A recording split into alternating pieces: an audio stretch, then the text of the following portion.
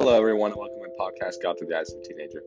So, throughout this podcast, we are going to be going through books by famous evangelists, such as Charles R. Swindoll, and, people like that, people who have written very great books that I feel, as a teenager, people should know. And these will be books that will be easy for other teenagers to understand, which is partially my goal here, is to reach out to teenagers who don't exactly have Christian input in their life, don't go to church, maybe can't because of rules in their family, or their parents just won't let them and stuff like that.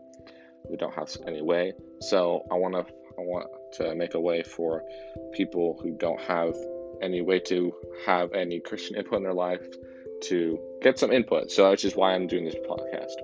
So yeah, we'll be going through books that me and my father go through once a week, and so these will come out once a week as well. And our first book will be starting this Saturday.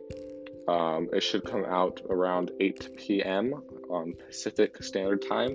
And look forward to it, guys. I hope to see you all there. See you later.